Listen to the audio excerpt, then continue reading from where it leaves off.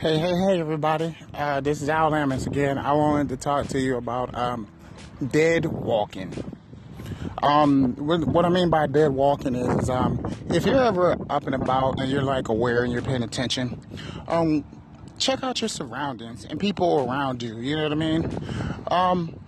Just look at their faces when they're walking around. You know what I mean?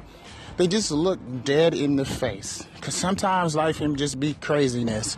You know what I mean? Just be careful. You know what I mean? Because if you're not taking the time to, just check yourself, see if you're okay, laughing a little bit or whatever, you can get caught dead walking.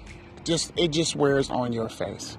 And that's usually not a good thing because sometimes usually how you are in your attitude is usually what you attract in your life.